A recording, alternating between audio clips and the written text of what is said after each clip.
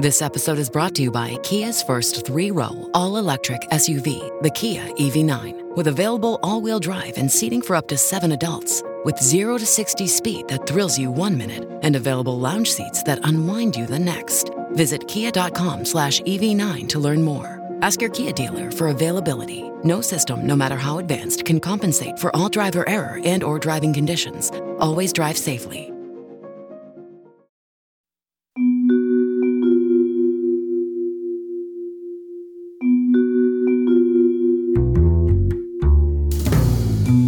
This is On Point. I'm Meghna Chakrabarti. We exist, we eat, drink, breathe. We watch and listen. We plan things through, such as when she steps out of the elevator, then I'll step in. But a robot could do a lot of that. What's different is that we watch ourselves as we do these things. We think about ourselves and everything around us. We feel waves of different emotions as we move through our lives. And we call that consciousness. So central to our existence, and yet nobody really knows what consciousness actually is. Christof Koch is a neuroscientist who has devoted his career to looking for traces or footprints of consciousness in the folds of the brain. David Chalmers is a philosopher. He too has devoted his life to figuring out what consciousness is. Well, the two of them have a great story to tell about their quest. It involves expensive wine, some good laughs, and a lot of big questions. And Christof Koch joins me now from Seattle. He's with the Allen Institute for Brain Science and is chief scientist at Tiny Blue Dot Foundation. Christof, welcome. Thank you, Meghna. Also joining us now is David Chalmers. He's a professor of philosophy and neuroscience and co-director of New York University's Center for Mind, Brain, and Consciousness, and author of Reality Plus, Virtual Worlds and the Problems of Philosophy. David, welcome to you. Thanks. It's great to be here. Well, I wonder if you could both first take us back to, 1988, and was it a late-night conversation in a bar that gave rise to a very peculiar bet? David, what was happening that night? Yeah, I guess it was 1998, pretty much 25 years ago. We were both attending a conference, the second conference of the Association for the Scientific Study of Consciousness, a group which had been gotten together consisting of neuroscientists, psychologists, philosophers, trying to understand consciousness. And the focus of this meeting was the neural correlates of consciousness. That is, the areas of the brain which are active when you have a conscious, subjective experience that feels like something from the inside. And Christof, maybe 8 years previously, around 1990, along with Francis Crick, had articulated the search for neural correlates of consciousness as the centerpiece, maybe, of a growing scientific attack on consciousness, to try and understand it, find out which bits of the brain are active when you feel pain, when you see something red, when you think of a thought about your mother. And at this meeting, he was very optimistic about it. So we had just been discussing the neural correlates of consciousness. He says, I think we're going to find the neural correlates of consciousness within 25 years. I said, not so fast. I think we may well discover neural correlates of consciousness eventually, but I think it's a tough problem. It's going to take longer than that. So we ended up making a bet. Well, Christof, can I just ask you, it was fascinating to me to see that you had worked with Crick, right? So because the discovery of the double helix of DNA really unlocked our understanding of so much about life. So perhaps is that what had given you the confidence that science would eventually similarly unlock the secrets of consciousness? Well, fundamentally, I thought as a scientist, the central aspect of our lives, as you pointed out in your introduction, are our conscious experience of the world. The only way I know, in fact, that I exist is because I have feelings, I have experiences, right? This is these the central assertion of René Descartes, cogito ergo sum. And so I felt strongly, together with Francis Crick, when we articulated this program, science should ultimately be able to nail this program. We should be able to understand, like we've understand so many other aspects of our life and the universe, science should be able to attack and solve and ultimately explain the problem of consciousness. And so we articulated this program just to take us back. All previous cultures, and even in our own culture here in the West, until roughly the 16th century, we thought the heart is the organ of consciousness, right? So you love with all your heart, right? You give your sweethearts heart-shaped chocolates for Valentine's Day, never brain-shaped chocolates. But we do know, we have learned it's the brain, but it's not the entire brain that's the organ of consciousness. For instance, you can lose your spinal cord and you're quadriplegic, but you're still conscious. You can lose many bits and pieces of the brain, in fact, and you have all sorts of problems, but consciousness might not be impaired. And so the question is, what are the actors? What are the cellular actors? We know the brain consists, like any other organs, out of gazillions of cells. In this case, they're called nerve cells or neurons. What specific neurons in what specific location in the brain are necessary for me to hear or to see or to love or to fear? Okay. And you thought that these questions would be answered in 25 years? Well, yeah, I was young. I just started, a couple of years ago. I became a young assistant professor at Caltech, at the California Institute of Technology. And you have believe in your methods, in yourself. It's just like you do a startup, right? Of course, you believe you're going to make it. Of course, you're going to believe you're going to be hugely successful, because this is what motivates you day in, day out to do all the hard sciences and recruit students and look for funding in order to make progress. So you have to believe in yourself.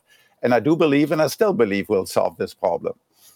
Well, again, I just think of the rapid advance we made since Watson and Crick did describe, that double helix from there Correct. to, deciphering the human genome. So your ambition and optimism, I actually was completely warranted at the time. But David, you made this bet with Christof, so were you similarly, I guess you weren't as optimistic as he was about solving this problem? Yeah, I am fundamentally optimistic about a solution, but I think it's going to take a while. The first thing I think to get clear on is that this bet on the neural correlates of consciousness didn't resolve solving the whole problem of consciousness. Why do physical processes in the brain give you subjective experiences at all? Why doesn't all this go on without consciousness? That's what in the business we call the hard problem of consciousness. Why is there consciousness? Why does it even exist in the first place? That, I suspect, even Christof thought would take longer than 25 years. This bet was about a slightly more limited topic, which is about correlations between the brain and consciousness. Let's take it for granted that consciousness exists. What does it go along with in the brain? What bits of the brain are active when you're conscious? And I think both Christof and I thought this is a problem that could, in principle, be resolved even without solving the philosophical mind-body problem, without giving a full explanation of consciousness. So the correlation project, what Christof and Francis Crick called the search for neural correlates of consciousness, I think we both saw as a goal which is visible somewhere in the distance. But maybe Christof saw it as closer. He was very optimistic and ambitious and thought maybe we could get there in 25 years. My own view was the brain is so complicated, consciousness is so complicated, that this question is going to be a mess. It's going to be complicated. Yeah. It's unlikely we'll get there within 25 years. If we did get there in 25 years, then great. But I was quite happy to put my money, or my wine in this case, on the other side of the bet. Yeah, so can we talk a little bit about how you decided what was on the line, Christof, in terms of what would be won or lost in this bet? We just agreed on a case of good wine. We did not specify the quality of the wine. Okay. Okay. So that was 1998. Suddenly it occurs to me, we'll get to that hard question that you both talked about a little bit later in the show, but I had made an error earlier in saying 1988. And I thought to myself, as you graciously offered the correction, that the hard problem is very hard indeed to solve, because one aspect of, at least of my consciousness, is sensing that my interpretation of the passage of time is changing, that I have a hard time believing that 1998 was as far back as 25 years ago. My mind wants it to be a much longer span of time. But so who won? Christof, who won the bet? Well, so this event a couple of weeks ago in New York coincided with the release, the first press release of a large international consortium, of which Dave and I were also a member, called an adversarial collaboration that was questing for these neural correlates of consciousness by pitting two of the dominant theories of consciousness against each other. And these theories make different predictions about where in the brain these neural correlates are and the timing of these neural correlates. And this involves, 12 labs in different continents that all agreed on a common protocol, and functional brain imaging and EEG recording and magnetic field recordings in 250 volunteers to look at things, and sometimes they see them and sometimes they don't see them, or sometimes they pay attention to them, sometimes they don't, and thereby titrate out these footprints in the brain. And at this meeting, they announced the results, and so we took that as a great opportunity. Well, is there, if we look at these results, is there unanimity? Does everyone agree this is the neural correlates of consciousness? And that was not the case at this meeting. We disagree about the exact timing of it and exactly where they are. So, clearly the field has not achieved, has not converged on a single answer. So you had to give up the case of wine. So, yes, I graciously agreed to Dave and shook hand and handed him over a wooden box with 6 bottles of good wine. Yeah. Well, we're talking about where consciousness lies in the brain. More in a moment. This is On Point.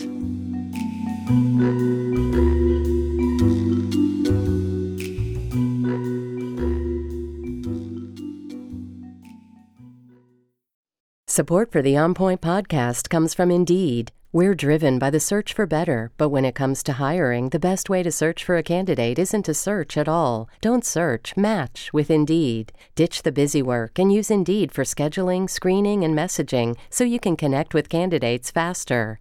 And listeners will get a $75 sponsored job credit to get your jobs more visibility at Indeed.com/onpoint. That's Indeed.com/onpoint. Terms and conditions apply. Need to hire? You need Indeed. The world's clean energy future relies on ancient elements still in the ground. Without mining, there will not be a clean energy transition. But pulling them out of the ground comes at an environmental and human cost. Mining is intrusive, but the results are the building blocks for products that we use every single day. I'm Meghna Chakrabarti. Join me for Elements of Energy, Mining for a Green Future. 5 consecutive episodes right here, so make sure you're following this podcast.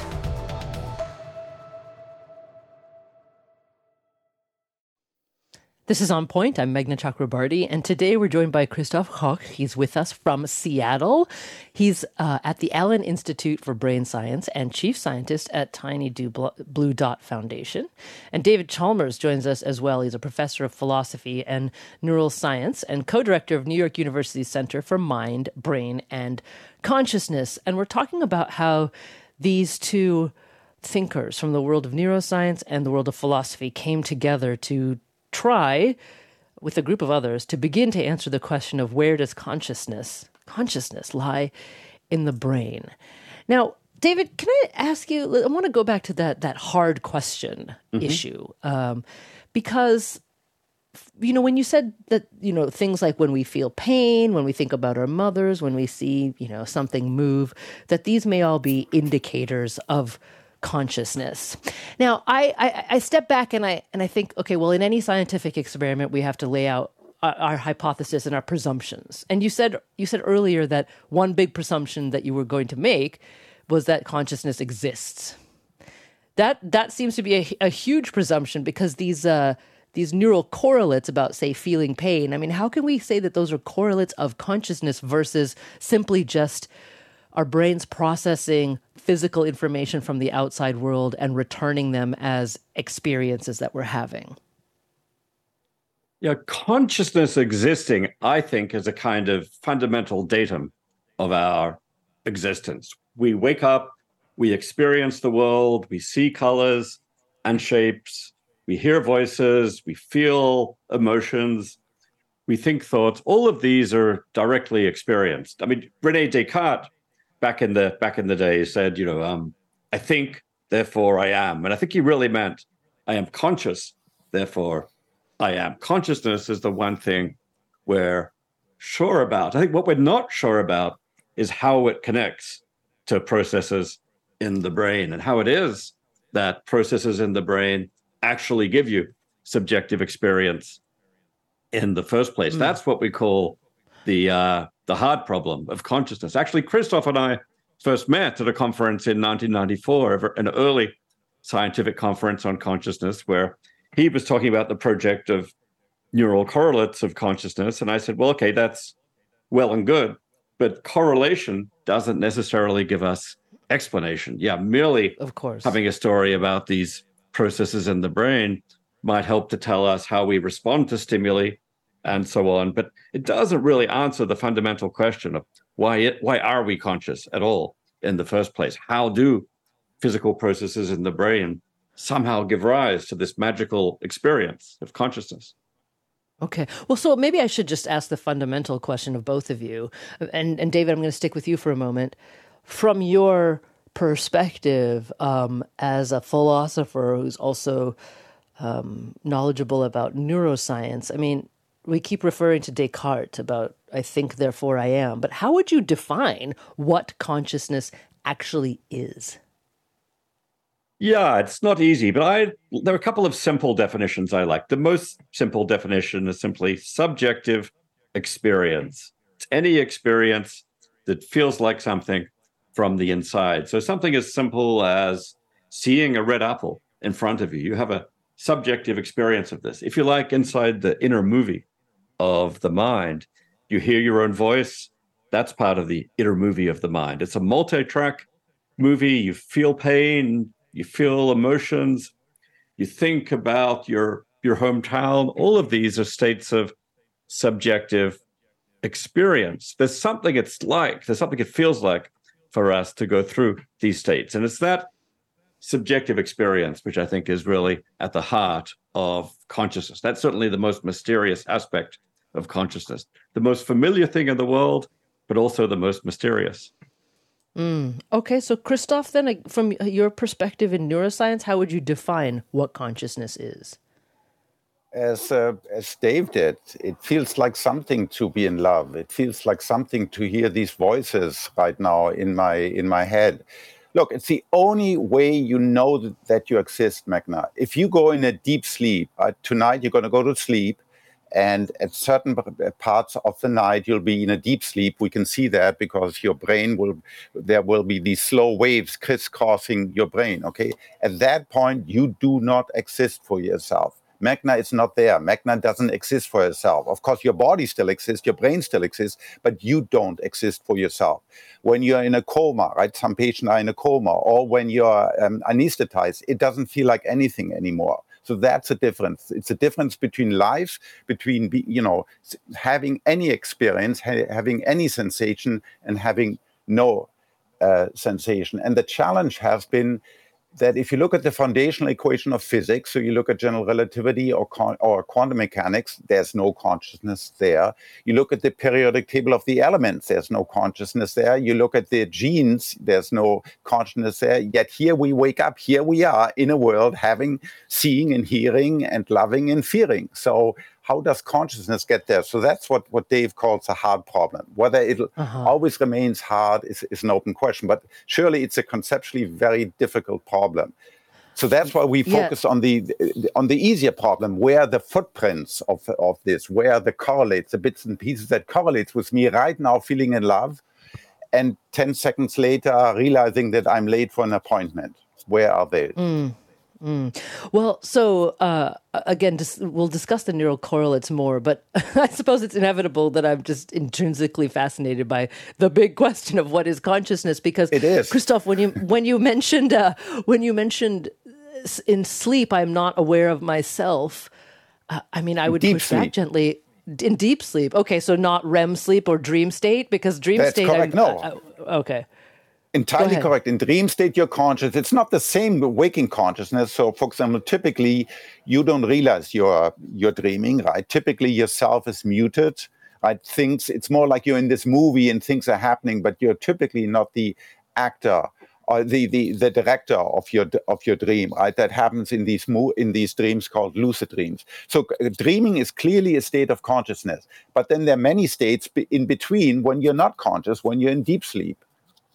I see. Okay, good. Because I just wanted to check that, because sometimes my most vivid subjective experiences, or a person's most vivid subjective experiences, come exactly in that dream state. And David, exactly, and you can't tell the difference between, dreaming and real life. It feels like that's what life is. It's experiences.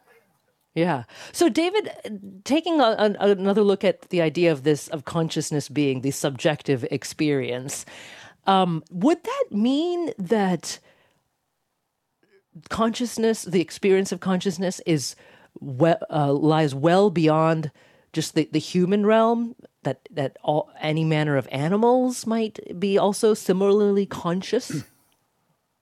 I think that consciousness goes well beyond the human realm. I mean, this is a matter of controversy. I mean, René Descartes, back in the 17th century, thought that consciousness was for humans only, and that even his dog was not conscious. These days, I think there's a very strong scientific consensus that at least many non-human animals are conscious. I think, most people would say that probably all mammals are conscious, probably all birds. Now there's a debate about, are fish conscious, are insects conscious? None of this is to say that they would think, or even that they're self-conscious. Self-consciousness is a lot more complex. Maybe that's humans and some other animals, but basic subjective experience of the world, like feeling pain, like seeing colors. I think most scientists and philosophers these days think there's a fair amount of evidence that at least a number of animals have subjective experience. And then, of course, we can go on to ask questions. Does it go beyond that? Could a artificial intelligence system, for example, have subjective experience? And these questions are becoming very relevant right now. I think this is a problem of measurement, right? We can't fully know what there's been treaties written on this about, like, how does a bat actually feel, because we can't know the experience of a bat, right? There's no way for us to measure it. Maybe someday there will be. In philosophy, this gets called the problem of other minds. How can you ever know that any other system has a mind or is conscious? I'm totally confident that I am conscious. Can I know for sure about you, Meghna, or you, Christof? I believe you're conscious because you're like me and I'm conscious, but we don't know for sure. Once you go to animals or machines, this problem gets that much harder. I've often thought it would be so much easier if we had a consciousness meter. We could just point at a system to measure its consciousness, but that's precisely what we don't have, because consciousness is private and subjective. Yeah, but some people are trying to develop such a conscious meter. It's true. With the help of neuroscience, maybe we could, once we know the neural correlates of consciousness, maybe we could use those neural correlates as a guide to consciousness. On the other hand, the fact that consciousness is hard to measure is one of the things that makes it quite difficult to find the neural correlates of consciousness in the first place. Interesting. Now, David, when you said you believe that I am conscious, I'm I'm in Oregon right now. You're in New York State. Christof is in Washington State, so we can't actually see each other. And David, your belief that I am conscious rests on the trust that you have in the On Point team, who told you that there's this person named Meghna who's going to be hosting the program. Even though you can't see me, all you can do is hear me, which just got me. You talked about machines, right? We're rapidly entering the stage of human evolution where a machine may be talking to you, but it's getting harder and harder to distinguish whether or not that's a conscious human or an artificial intelligence. It's a little disconcerting, isn't it? Yeah, I've only heard your voice, come to think about it, and I've, read about you and so on. But yeah, for all I know, this is actually a large language model, ChatGPT in the crowd who they say, "Oh, Meghna wasn't available today. Let's get a language model trained on everything Meghna has said, and the language model will probably be able to fake it well enough." So, I think the technology may not quite be there for that, but probably in 3 or 4 years, it might be, and that really raises the question. Now, Christof, I've actually seen in the flesh and talked to and so on, so I have a bit more evidence of that. But who's to say? Maybe some false memories got implanted. Maybe all this is a giant virtual reality. Maybe I'm the only conscious being in existence. These are old philosophical thrillers, to think about. The science tends to set them aside by assuming that at the very least, all humans are conscious.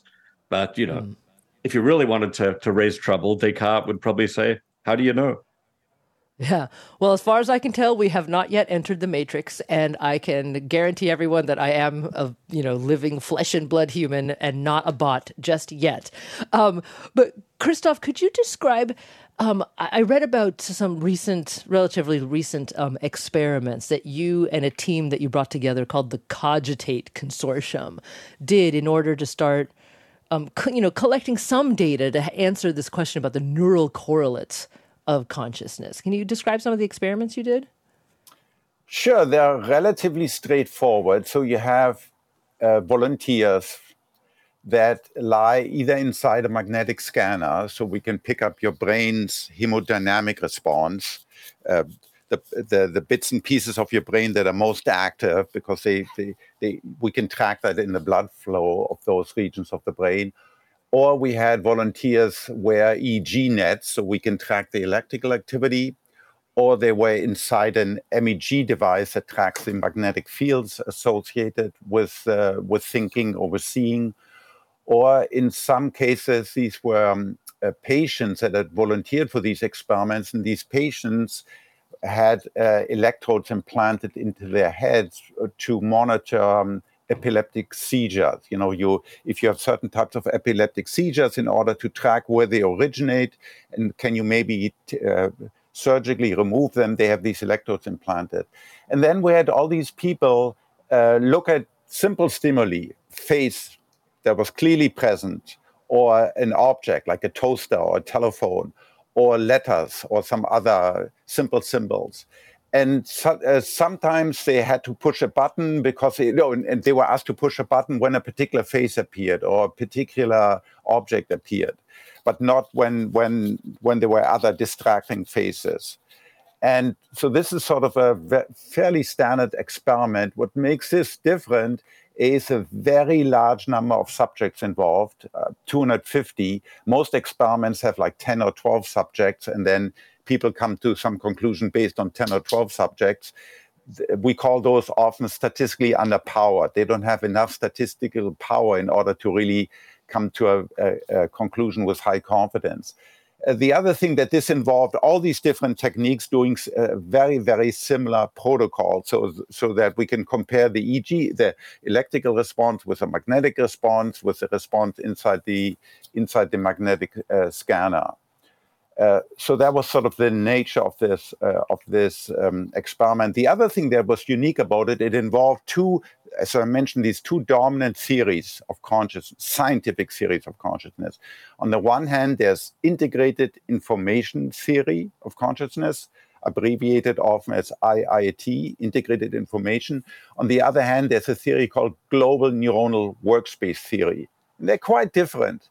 IIT sort of stresses that consciousness is very rich, that if you look at the world, there's sort of conscious content everywhere, while global neuronal workspace theory stresses sort of it's more related to thinking and sort of making a high-level summary. It's more cognitive theory.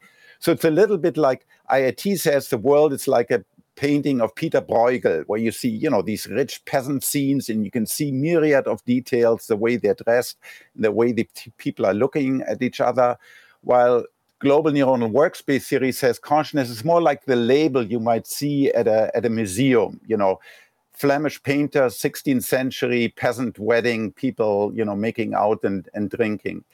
And these theories came to different conclusions about where the NCC is.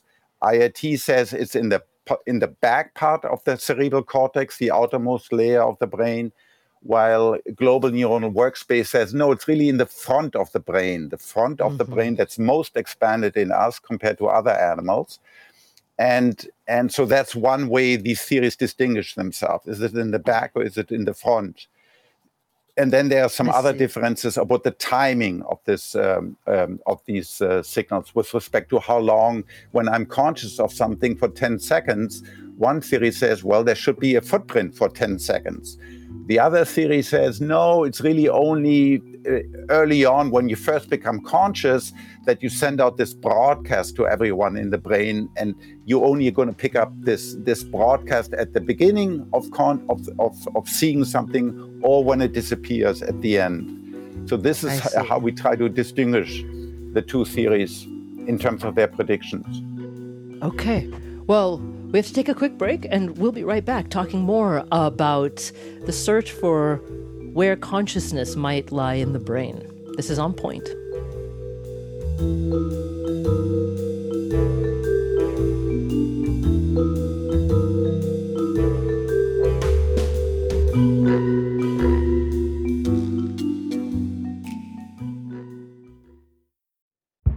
Did you kill Marlene Johnson? I think you're one of the first people to have actually asked. From WBUR and ZSP Media, this is Beyond All Repair, a new podcast about an unsolved murder that will leave you questioning everything. Somebody should be in jail for murdering my sister. A woman who's never been believed. As long as they think I have done this, then they're not looking for who actually did this. And that's what makes it a cold case. No, it's a botched case. And a search for the truth, once and for all. Wow, it just gets more interesting. Beyond All Repair. Listen and follow wherever you get your podcasts. Be careful. You're digging in a place that's been very peaceful for a while. Do it anyway. Dig.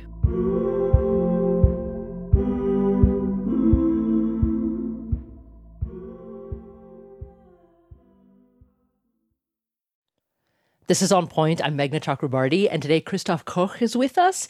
He's a scientist at the Allen Institute for Brain Science and chief scientist at Tiny Blue Dot Foundation. He's in Seattle, Washington.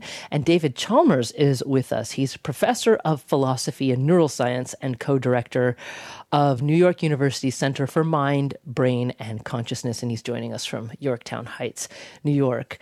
And David, I would say that one of the greatest delights of science is that well-designed experiments asking intelligent questions only beget more questions. So the endless pursuit of knowledge continues. And listening to how Christof was describing the experiments in the previous segment about seeing like where would the signals of consciousness come from the prefrontal cortex in the front or instead in the back of the brain, and it looks like the experiment revealed it may be the results were inconclusive, right? It made me wonder. I don't ever want to say any scientific pursuit is a folly, but is this pursuit one that's destined to never come up with a clear answer? Because, I mean, we're coming at this from the perspective that science, being objective, can find an answer to the question of consciousness. But we've also defined consciousness as a subjective experience. So how can the twain ever meet? Yeah, I mean, I am an enthusiast about the science of consciousness. I do think it's something consciousness is something we can study scientifically, but it does pose many unique challenges. One of them is the fact that it's difficult to measure directly in other systems. We know about consciousness in ourselves, but how do we measure it in another system? The fact that it's so subjective by its nature. But that said, I think, we tend in the science of consciousness to at least adopt the working assumption that, for example, when someone says they're having a conscious experience, then they are conscious of what they say they're conscious of, at least if there's no reason to say otherwise. And that allows us to leverage, verbal reports. We can do experiments where we ask people what they see and use that as a guide to their to what they're conscious of. But still, many philosophical issues arise, and this is an area where scientific and philosophical issues are entangled all the way through. I think when Christof and Francis first started approaching this in around 1990, they said, now we can cut through all of that philosophy and just do the science. I think what we're now discovering, even with some of the results of these adversarial collaborations, is that there's a lot of philosophical assumptions intertwined with your scientific results. So, for example, the difference between integrated information theory and global workspace theory, which were tested in these experiments, is, I think, partly a philosophical difference between two different conceptions of consciousness. One where consciousness is very rich, very sensory, like a picture, as Christof was saying, and the other where consciousness is very sparse, much more tied to thinking than tied to sensation, and so on. And it turns out to be quite difficult to test this philosophical difference experimentally. So one thing I'd like about these adversarial collaborations, the experiments that were done, is that each of the theorists was forced in advance, to make certain predictions about what the results would be, and to say, if this prediction doesn't come out, then my theory is potentially falsified or at least challenged. One thing it's interesting now we've actually seen the results. You might say, okay, we're going to get some results. Some theorists on both sides' predictions were, in fact, challenged. They said we would find certain activity in prefrontal cortex, and we didn't find that. Interestingly, though, what we now find is that the theorists say on the global workspace theorist says, maybe we weren't actually conscious of that stimulus after all. Yes, it was in front of you, but maybe people weren't paying attention to it, so maybe they didn't see it consciously. And to some extent, that reflects this philosophical difference between two very different approaches to consciousness, one where it's very rich, one where it's very sparse. So even interpreting the scientific results, I think, takes some philosophical thinking. Oh, that's interesting. That's a twist. So, Christof, then, can experiments around consciousness ever be scientifically conclusive? Because once a hypothesis has been tested and either proven or rejected, it has to be reproducible in order for science to accept it. But if David's saying that even the interpretation of the experiment's results are subjective to philosophical considerations, can those results be reproducible in the conventional scientific sense? Yes. So firstly, let's not be defeatist. There have been many problems in the history of science that, where people argued with good reason at the time that they would never be solved, right? Like, we will never know what stars are made out of. Well, we know what stars are made out of. We shall never understand life. We shall never understand the difference between life, living and non-living matter. Well, we understand that, right? So there are many things that people previously had argued for good reasons we couldn't solve, we have understood, all right? So let's not sort of a priori assume that consciousness somehow is beyond the bane of sort of human ingenuity, okay? And I should say, I totally agree with Christof about this. I think the problems are hard, but we can solve them eventually. Good.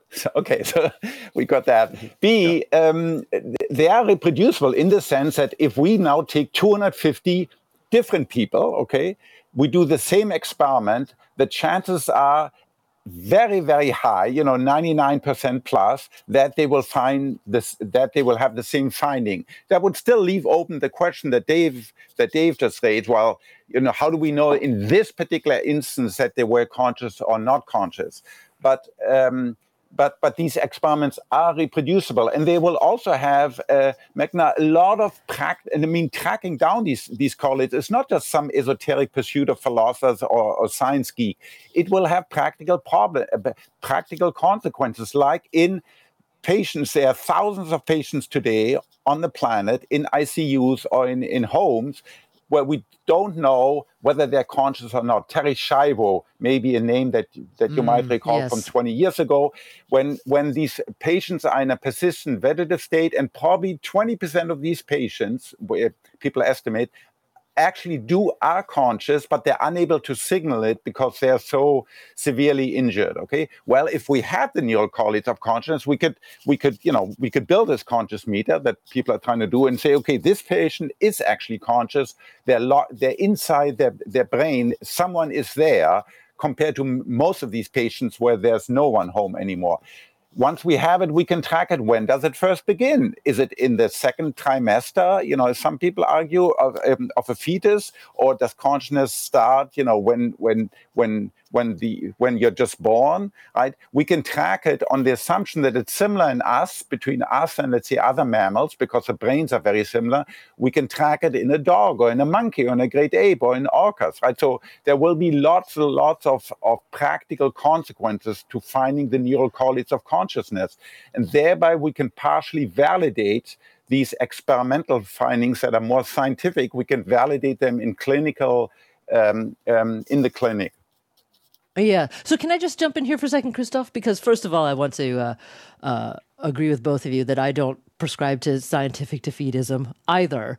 But perhaps it's just in my layperson's mind who's stumbling repeatedly on the same obstacle. And that is, okay, I hear you when you say that the results of these experiments are indeed reproducible, right?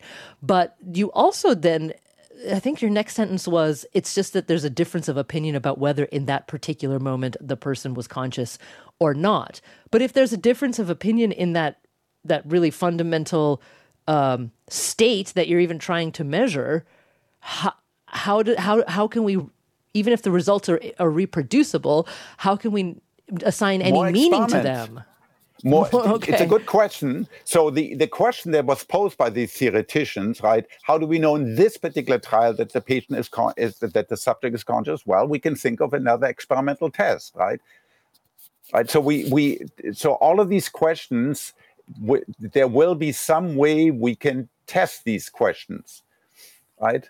And I think so one ultimately, thing we're thinking about too is that there may be easier aspects of consciousness to study and harder aspects of consciousness. So, for example, consciousness within attention, when you're attending to the stimulus and you can talk about it, that's a case where I think most of us can agree that, okay, a human subject will be conscious of the stimulus on that occasion.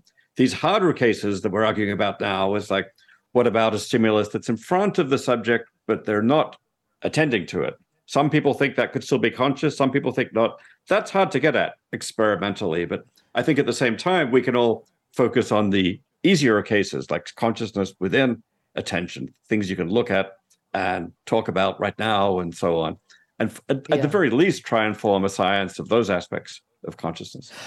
So that makes a lot of sense. Now, I appreciate both of you guiding me through that. So right now, we're in a phase where if we can find sort of subsets of consciousness around which there's both scientific and, if I can put it this way, philosophical consensus about what's actually happening, then we can pursue experiments in those subsets. But I don't know, maybe I just keep getting dragged back to the big questions because, David, it's impossible not to have the mind wander to, again, how do we define consciousness? That some people might say, well, aren't you simply talking about the soul? Or am I bringing too much philosophy or religion into the question?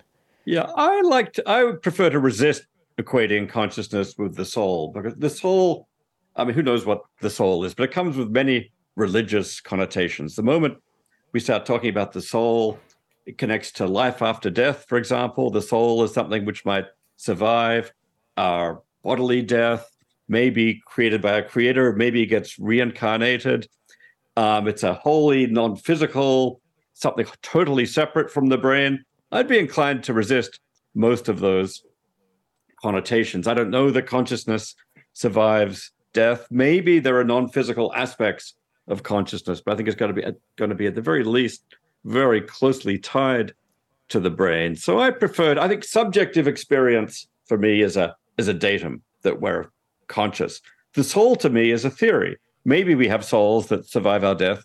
Maybe we don't. I don't know that question. So I think of consciousness basically as a scientific fact, but still, it is an incredibly challenging scientific fact because consciousness seems so different from everything in the physical world. We've got this program of trying to explain everything in physical terms. Physics explains chemistry, which explains biology, and so on. And then suddenly consciousness seems like somehow an exception to that explanatory order. Our old methods of trying to explain things like say, well, this neuron fires and that causes this behavior, just leaves open the question, how does that give you consciousness? So I'd like to think it's a hard problem, but still, that doesn't mean we can't solve it scientifically. It just means it's a new kind of science, potentially. But yeah, so it does sound like you're saying, though, that you're encouraging us to think about consciousness as a, fundamental part of the universe, in addition to space, time, mass. It's a feature. Yes, it's a feature of the universe that we find ourselves in. This is a radical view that I think I've always been somewhat sympathetic with, and Christof has become more sympathetic over the years, that maybe in science, you have to take some things as fundamental: space, time, mass, charge.